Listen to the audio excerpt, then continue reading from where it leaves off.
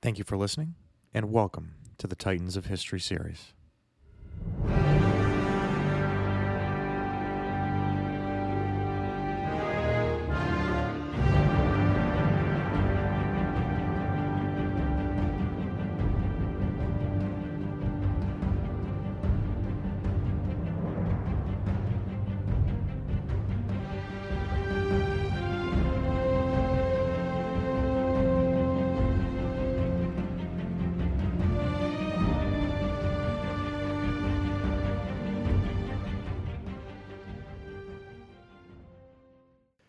Episode 29, The Louisiana Purchase and the Cadoudal Affair. Welcome back, everyone, and I hope we're enjoying a great start to the summer, or winter, to our listeners in the Southern Hemisphere. We're slowly nearing the year mark of when we launched this podcast, and as we begin to now embark on the age of Napoleon, I did want to mention that in 2 months' time, we'll be doing something special for our one-year anniversary. Because really, just over 10 months ago, we introduced an awkward young Corsican boy into the world as he tried to navigate his national identity. And now, nearly 30 episodes later, he's on the precipice of becoming Emperor of the French and one of the most powerful men the world will ever know. But before we fully embark on the age of Napoleon, as well as his long-awaited crowning as emperor, we needed to take care of two critical events that would help shape the next decade plus in Europe, as well as the destiny of the United States: the Louisiana Purchase and the Cadoudal Affair. So yes, it is finally time to break out America's merry old men of Robert Livingston, Thomas Jefferson, and James Monroe, just in time for the 4th of July here in the States, by the way, and talk about the Louisiana Purchase, a treaty which would define the United States for the rest of, well, her entire existence, 247 years old as of tomorrow, July 4th, 2023. First off, though, we need to pick up where we left off in last week's episode, and that was May of 1803. Britain had pulled out of Amiens and declared war on France, seizing her ships in English ports, and the French, in return, arrested any military-age Englishmen inside her borders as she geared up for battle.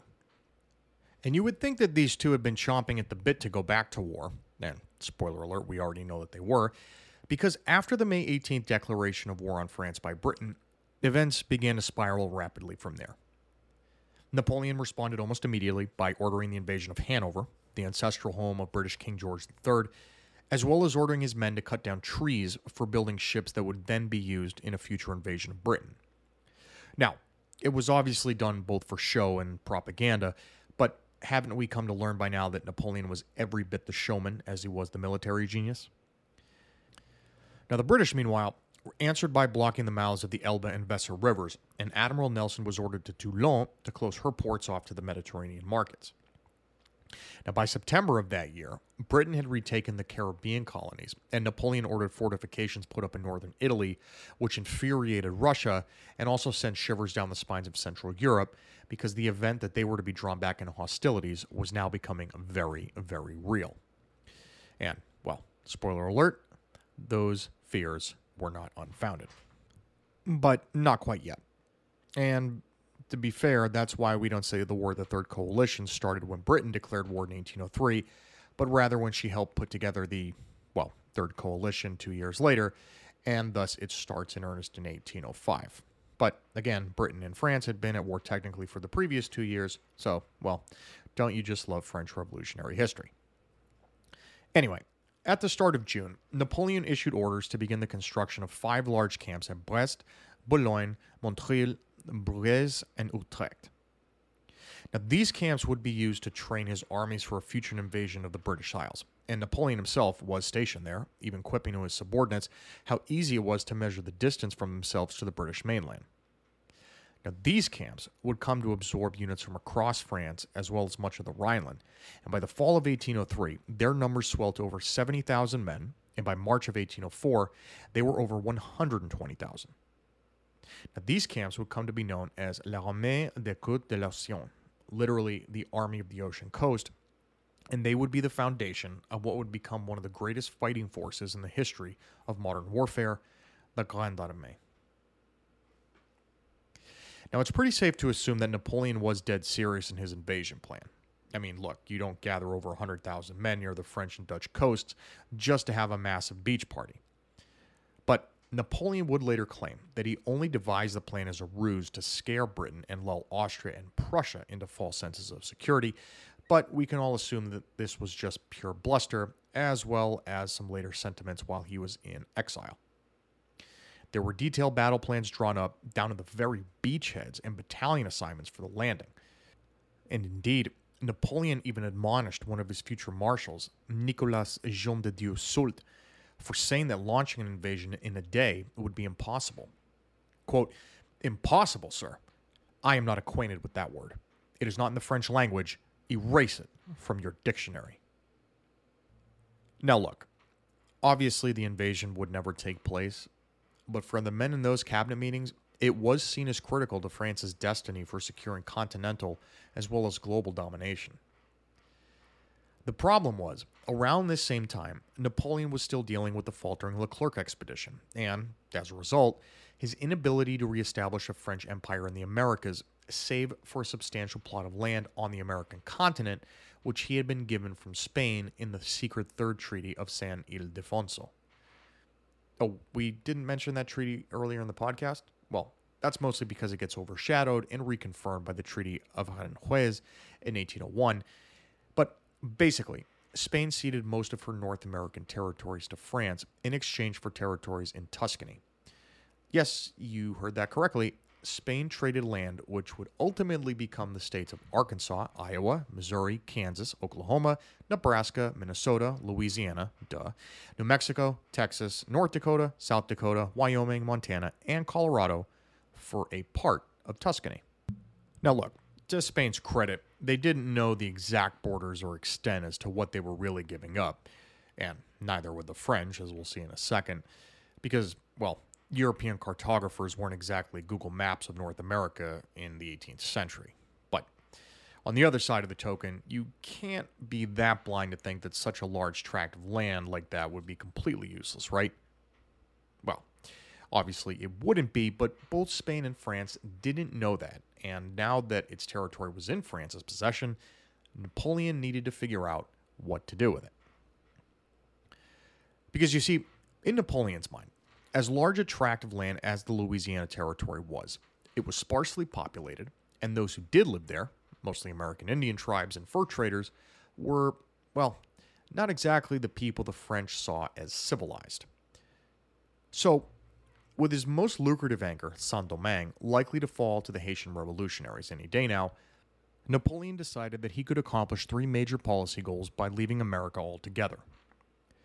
One, and perhaps most importantly, he wanted to avert any potential conflict with the United States, especially since their current president, Thomas Jefferson, was a known Francophile and was intent on staying neutral in any war between Britain and France. Two, other than New Orleans, Napoleon saw the territory as essentially worthless, and thus figured he could sell high after buying low to begin with. And oh, by the way, the Treaty of San Ildefonso, it did stipulate that France was not to sell the territory to a third party. But, as we've come to see, treaties to Napoleon were basically guidelines, so he just, well, simply ignored that provision. And then three, by selling off the territory, he could redirect his resources back to the European mainland and double his efforts on his invasion of Britain, and now with more cash and also a potential future ally in the United States. And indeed, in less than 10 years, the United States would be at war with Britain, not France, during the War of 1812. But we know now that the Louisiana Purchase was a massive folly for the French and an immeasurable boon for the United States in her future expansion. Indeed, one of the principal diplomats in the negotiations, James Monroe, was the architect of Manifest Destiny, and the Louisiana Purchase can be seen as a major reason for his policy making during his presidency less than 15 years later. So let's talk about those negotiations, heated as they were, and the immediate and long-term ramifications after the signing of the Louisiana Treaty.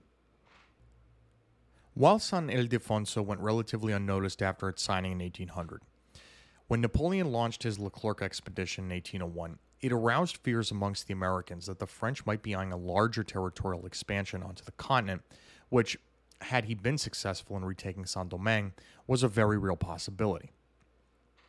So negotiations within the United States were also tense, with Alexander Hamilton's Federalists using the entire episode as a reason for declaring war on France and believing Jefferson was being too weak in the face of the crisis. Now, Jefferson, on the other hand, preached moderation, but this only angered the Federalists more.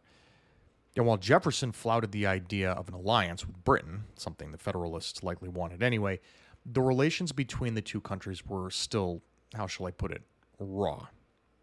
But Jefferson was keen on finding a way to establish a foothold at the mouth of the Mississippi River via New Orleans. And so he sent Livingston to Paris in 1801 to begin talks of a potential purchase of the city. Now, by 1803, when it became clear that Saint-Domingue was lost and that war with Britain would resume, Napoleon was more amenable to the idea of selling the territory.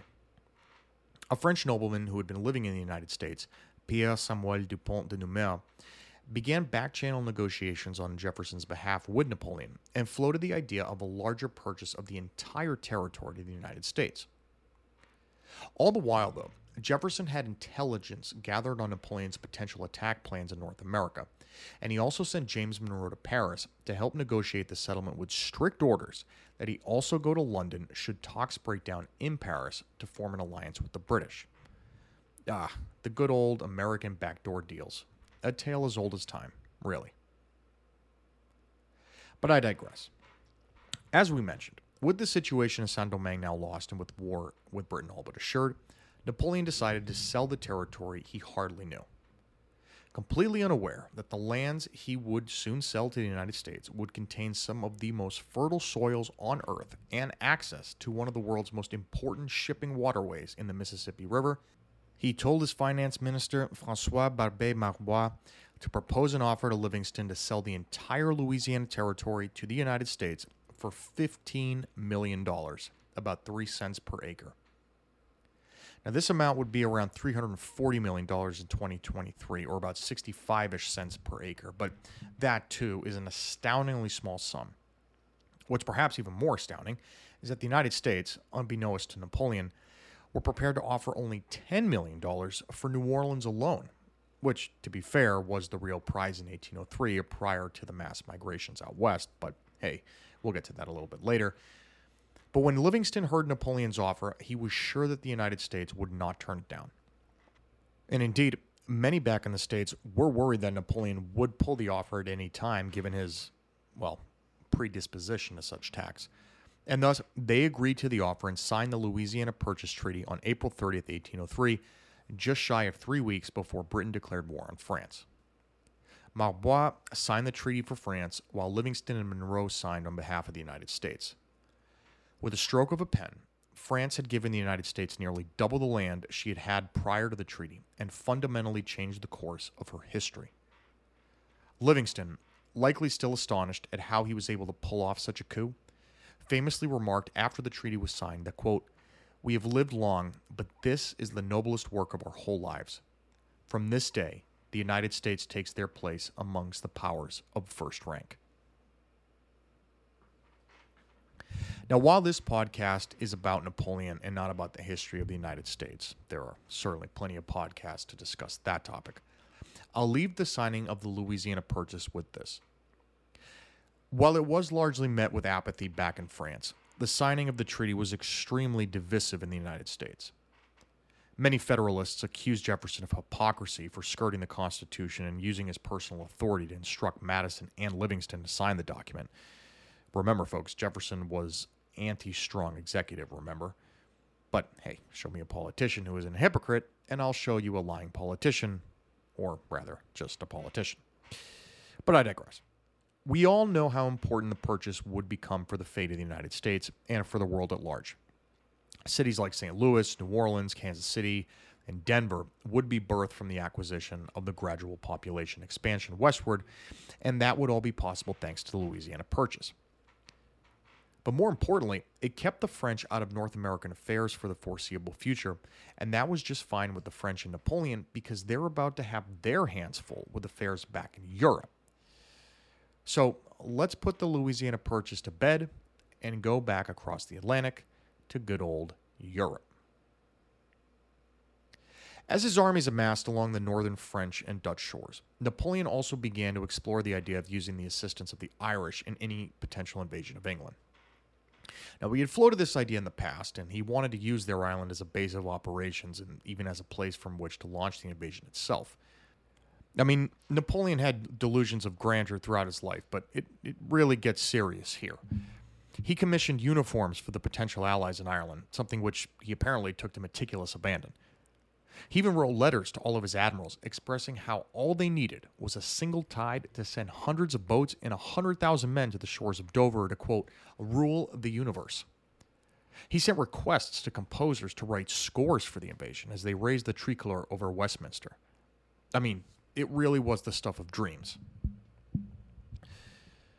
Mostly because, well, that's all they were. All of Napoleon's most capable admirals knew that any such invasion would be met with such staunch resistance that to even attempt it would be tantamount to suicide. Their impressive manpower notwithstanding, none of their modest ships could stand up to the 30 ships of the line the British boasted, many on permanent station on the English Channel, now with the war having been restarted.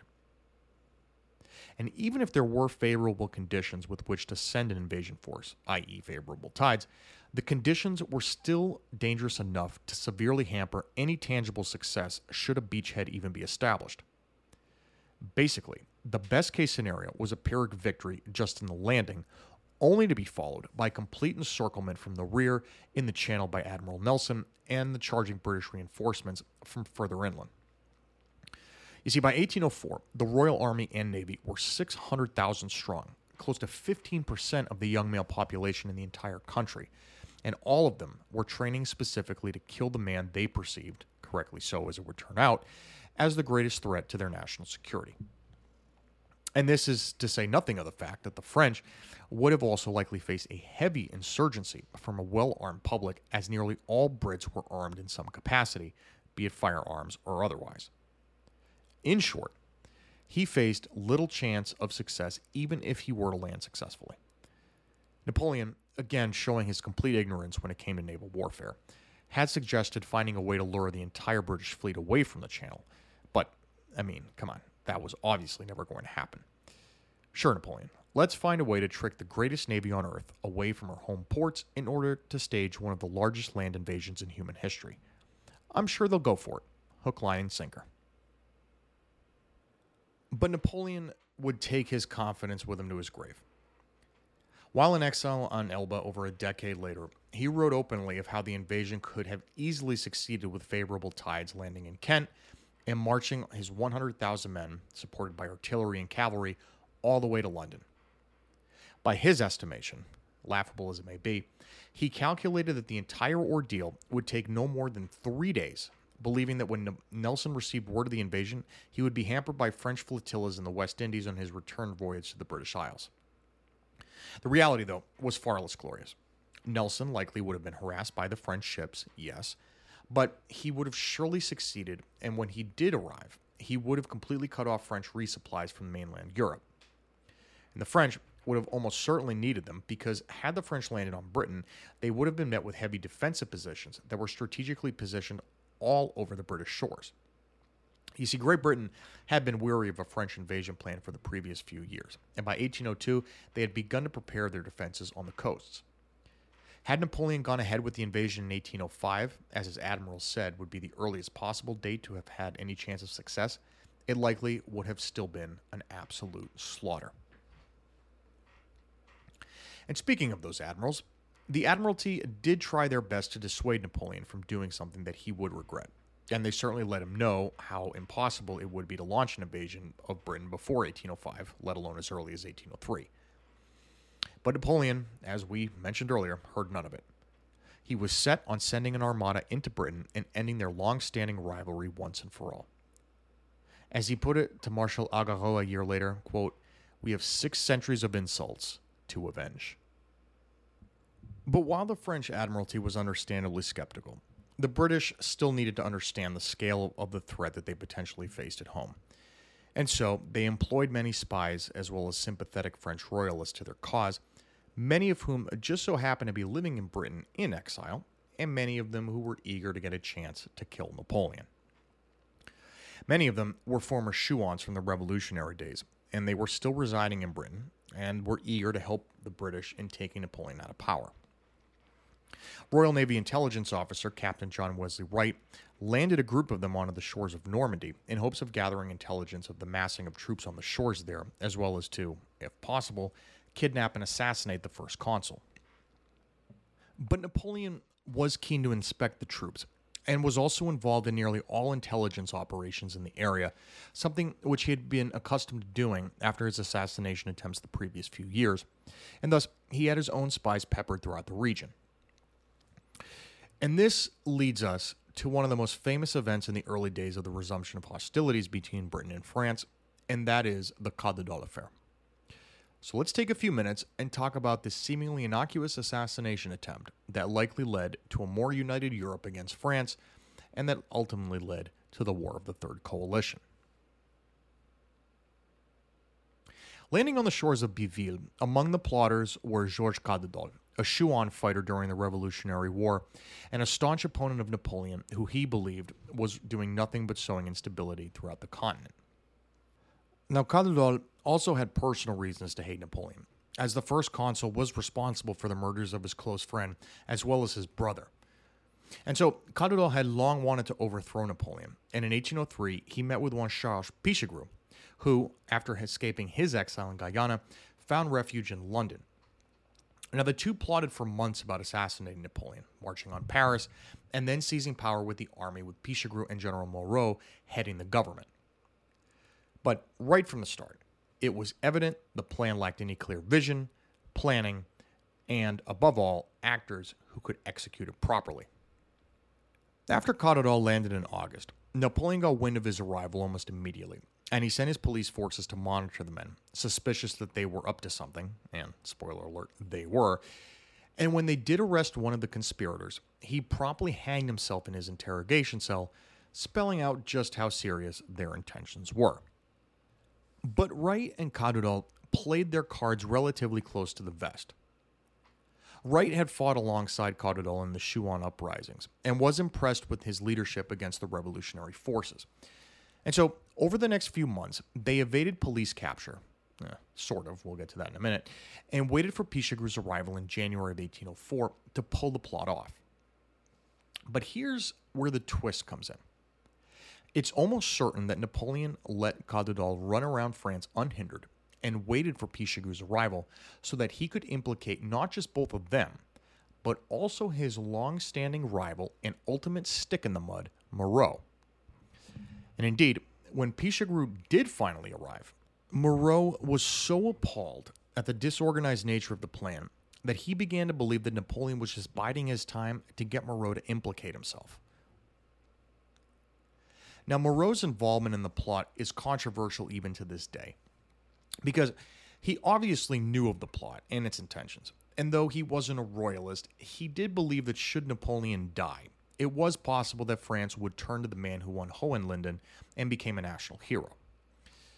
Though, on the other side, once Moreau began to see how things were unfolding, or rather, how they weren't unfolding, he began to espouse his support for Napoleon outwardly, telling another general that he believed Napoleon was, quote, the most ambitious soldier who ever lived, and that his rule would mean the end of all of our labors, all of these hopes, and all that glory. But, unfortunately for Moreau, just knowing about the plot was enough to implicate himself, and that's exactly what Napoleon had hoped would happen. Police Chief Joseph Fouché, who, again, was just a cut above the rest, began to piece together all of the evidence of the plot once they apprehended additional inside agents. Eventually, Moreau's involvement, real or imagined, was discovered. He would be arrested in early February of 1804, while Pichegru was arrested at the end of the month and Cadoudal in March. All three men were tried and convicted, with Pichegru being found dead in his jail cell by his necktie under circumstances that are still suspicious to this day. Now, Moreau was far more fortunate. He struck a deal with Napoleon, who, despite his personal hatred for him, respected his previous service for France, and thus settled on banishment to the United States where he would spend the next 10 years before returning to Europe after the Restoration. Cadoudal, however, was less fortunate, though by choice. He declined offers of leniency and refused to ask for a pardon, and he was executed in June of 1804 by the guillotine. His last words were, quote, "And now it's time to show to the Parisians how Christians, Royalists, and Bretons die." He was 33 years old and would be posthumously named a Marshal of France by King Louis XVIII after the Restoration. Now, the British involvement in this plot is really beyond any form of reasonable doubt, and it's likely they even financed the entire thing, with possible assistance coming from King Louis XVI's brother and future King Charles X, the Comte d'Artois. Now, Napoleon's reaction when he found out of the Bourbons' involvement created one of the most infamous moments in the early start of the hostilities between Britain and France, and that was the supposed involvement of Louis-Antoine, Duc d'Enghien. His subsequent capture, as well as his death, created shockwaves throughout Europe and laid the groundwork for the subsequent alignment of nations into forming the Third Coalition. So, with that said, let's take a minute and talk about Louis-Antoine, the Duc d'Enghien. Louis-Antoine, Duc d'Enghien, was born on August 2nd, 1772, so he was almost exactly 3 years younger than Napoleon. A member of the House of Bourbon and a direct descendant of King Louis XIII, as well as nephew of the Duc d'Orléans, better known as Philippe Égalité, and thus he was a first cousin to the future, as well as final, French King Louis-Philippe. Did we all get that? Great. Now, during the outbreak of the French Revolution, Enghien commanded an army of emigres under his grandfather, Louis-Joseph, the Prince de Condé, who led the troops against revolutionary forces at Valmy. After their defeat, and with the Peace of Luneville signed, Enghien took up residence at Ettenheim in the Margraviate of Baden, but we'll just call it a duchy for simplicity.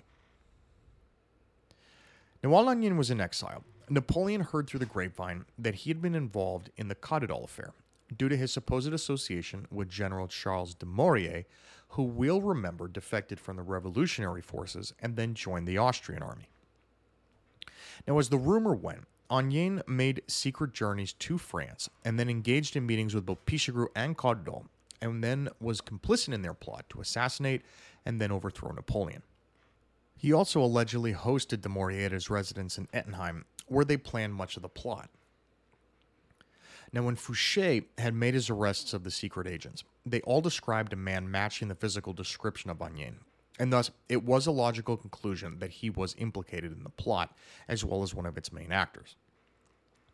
In reality, however, there has been no substantial evidence presented proving that Enghien had ever returned to France, as he had been convicted in absentia from his involvement in the emigre armies. Nevertheless, when Napoleon heard that Enghien might have been an accomplice, he protested and famously shouted out, quote, "What? You do not tell me that the Duc d'Enghien was only 4 leagues, or 12 miles, from my frontier? Am I a dog to be killed in the streets? Are my murderers sacred beings? Why was I not warned that they are assembling at Ettenheim? My very person is attacked. It is time that I give back blow for blow. The head of the most guilty amongst them must atone for this." Now, Fouché, as well as Talleyrand, because, of course, both convinced Napoleon that Enghien was behind the plot and that in order to stop it, he needed to be dealt with severely. After Cadoudal's arrest, Napoleon held a closed-door meeting at the Tuileries with Talleyrand, Fouché, Cambacérès, Lebrun, and Régnier, and they all agreed to cross the border into the Holy Roman Empire and capture Enghien.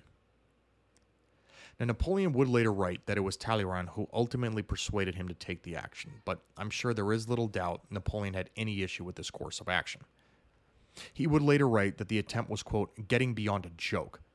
Coming from Ettenheim to Paris to organize an assassination, and to believe oneself safe because one is behind the Rhine, I would be too stupid if I were to allow it." Napoleon then left for Malmaison as he sent his men to carry out the plot.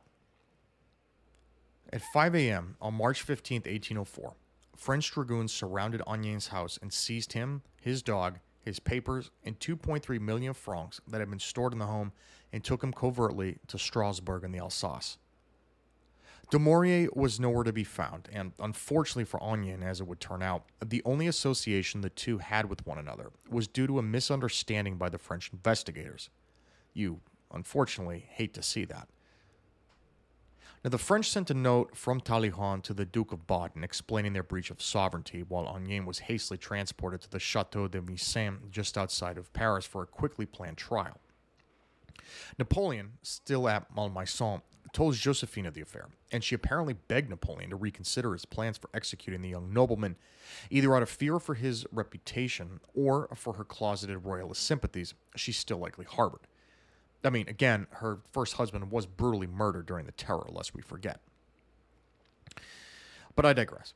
Napoleon received word the following day that the papers they retrieved from Onien's house did not reveal any complicity, or, for that matter, any planning in a plot to assassinate the first consul.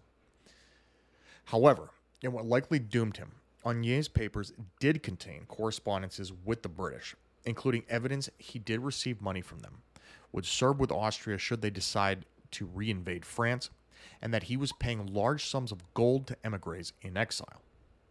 Some of these letters were also to the Aliens Office, which was the British Secret Service at the time. Now, though there was nothing that outright proved he was part of the Cadoudal plot, the papers discovered did show that Onion was ready to join in any fight against Napoleon, especially if he were to be removed from power. But Napoleon did not care one iota. What he found was sufficient evidence to give at least one massive middle finger to King Louis XVIII. Do not try to reclaim your throne, or what is about to happen to Onion will surely happen to you. As Napoleon would later put it, quote, "My blood, after all, was not made of mud.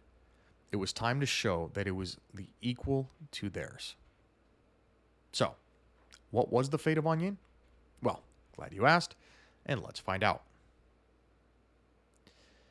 Napoleon put Murat in charge of the court-martial, although Murat initially refused, not wanting to be ultimately responsible for the death, as he figured it would trigger a stern international backlash, which, as we're about to find out, it did. He wasn't the only one, though, as many figures involved tried their best to shift blame and responsibility from one person to another. But ultimately, the buck stopped with Napoleon, and he demanded that Murat carry out the court-martial, which he finally agreed to, albeit begrudgingly. On March 30th, Napoleon sent General Jean-Marie René Savary to the Château de Vincennes, then the tallest building in Europe, where Onion was being imprisoned. Savary was to present orders to Murat to, quote, "finish the business," and also delivered him a list of set questions that were to be asked Onion. But I won't bother you with those because the entire ordeal was nothing more than a show trial, and the verdict was known to all parties before it even began. Presiding over the court-martial was General Pierre-Augustin Hulin, probably most famous for being one of the men who captured the Bastille all those years ago in 1789, and was now the head of Napoleon's elite consular guard. At 2 a.m. on March 21st, the trial began, and Onion, to his credit, agreed that he did plan to make war against France with England, but that he had never met Pichegru, and that he was only living in Ettenheim because he enjoyed hunting there. But his admittance was obviously enough to warrant an execution. But he only did so in the hopes that his vast fortune would not be discovered by the French in further investigations. Nevertheless, he was, obviously, found guilty, dragged to the moat of the castle, shot, and then placed into a grave which had already been dug there, waiting for him. Like I said, the outcome shocked no one, and his last words were, quote, "I must die at the hands of Frenchmen." And indeed, he did. That night, Napoleon dined at Malmaison to celebrate the proclamation of the Civil Code of the French, which went into effect on March 21st, 1804. Now, this civil code is better known today as the Napoleonic Code, and we'll talk more about that in our next episode. But it is worth noting that on a night when Napoleon celebrated one of the most influential law codes in human history, as well as one of the most celebrated, he also ordered the cold-blooded murder, let's call it what it was, of a man who most historians deem was completely innocent in a plot against his life. Again, Napoleon was nothing else if not a walking contradiction. The embodiment of the Enlightenment, while ruthlessly crushing those who opposed him. But there was no contradiction in the way the rest of Europe reacted to the news. All across the continent, the major powers reacted with rage at what they had seen as a heartless act against an innocent man. Beyond the political reaction, many liberal-minded thinkers who had initially supported Napoleon now began to view him in the same way they viewed Robespierre, a bloodthirsty tyrant who would stop at nothing to maintain power. Napoleon ordered the French ambassador back from Russia, something which began the rapid deterioration of Franco-Russian relations, which would ultimately lead to war the following year. Europe, already skeptical of Napoleon's long-term ambitions, were now readying their drums as the march to war was nearing the horizon. The execution of Amiens was a turning point in Napoleon's relations with the rest of Europe, and it began the inevitable path to what would become the War of the Third Coalition. As Fouché later stated, though the quote is often misattributed to Talleyrand, and honestly there is also debate as to whether it was said by Fouché, but we'll just say it was here for simplicity's sake, the execution of Amiens was, quote, worse than a crime. It was a mistake. Indeed it was, and everyone around Napoleon could see it. It was only Napoleon who could not. And that's where we will leave it for today. Next episode, we're going to begin a series of some of the most important events in Napoleonic and European history. With war looming, Napoleon launched a campaign to make himself the most powerful man in Europe officially. Because next week, Napoleon will give France her law code, but he will also give her a referendum. A referendum to decide on whether Napoleon should or should not be Emperor of the French.